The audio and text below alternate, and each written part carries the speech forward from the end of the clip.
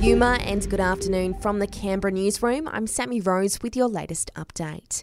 Flood recovery efforts are ramping up, with the SES in New South Wales already carrying out around 800 rapid damage assessments. Some residents around Sydney have been given the green light to return home, while tens of thousands of others are still affected by evacuation orders.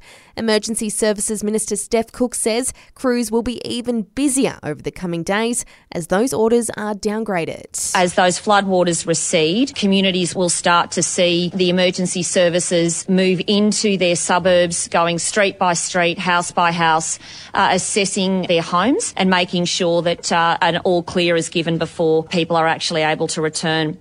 Over to the US, and it's been revealed the suspected gunman behind the July 4 parade shooting has been planning a second attack. Police say a phone call from a hero citizen stopped another potential shooting at celebrations in Richmond, Virginia.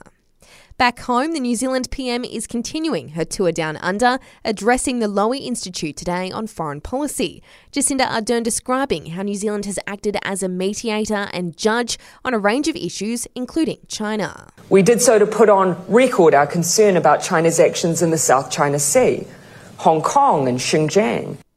Canberra Airport will welcome back its first international airline since the start of the pandemic later this year. Qatar Airways has announced a new connected international route flying from Canberra to Doha via Melbourne. The once daily connection service is slated to begin from October 1st. Broccoli, cauliflower and capsicum are your best bets when it comes to veggies this month. With floods impacting supplies and driving up prices, experts say you might want to consider buying less than perfect looking produce that may be more plentiful now because of weather events. And in Western Australia at Perth Zoo, a beloved elephant named Trisha has passed away. At 65, she was one of the oldest Asian elephants cared for by a zoo in the world.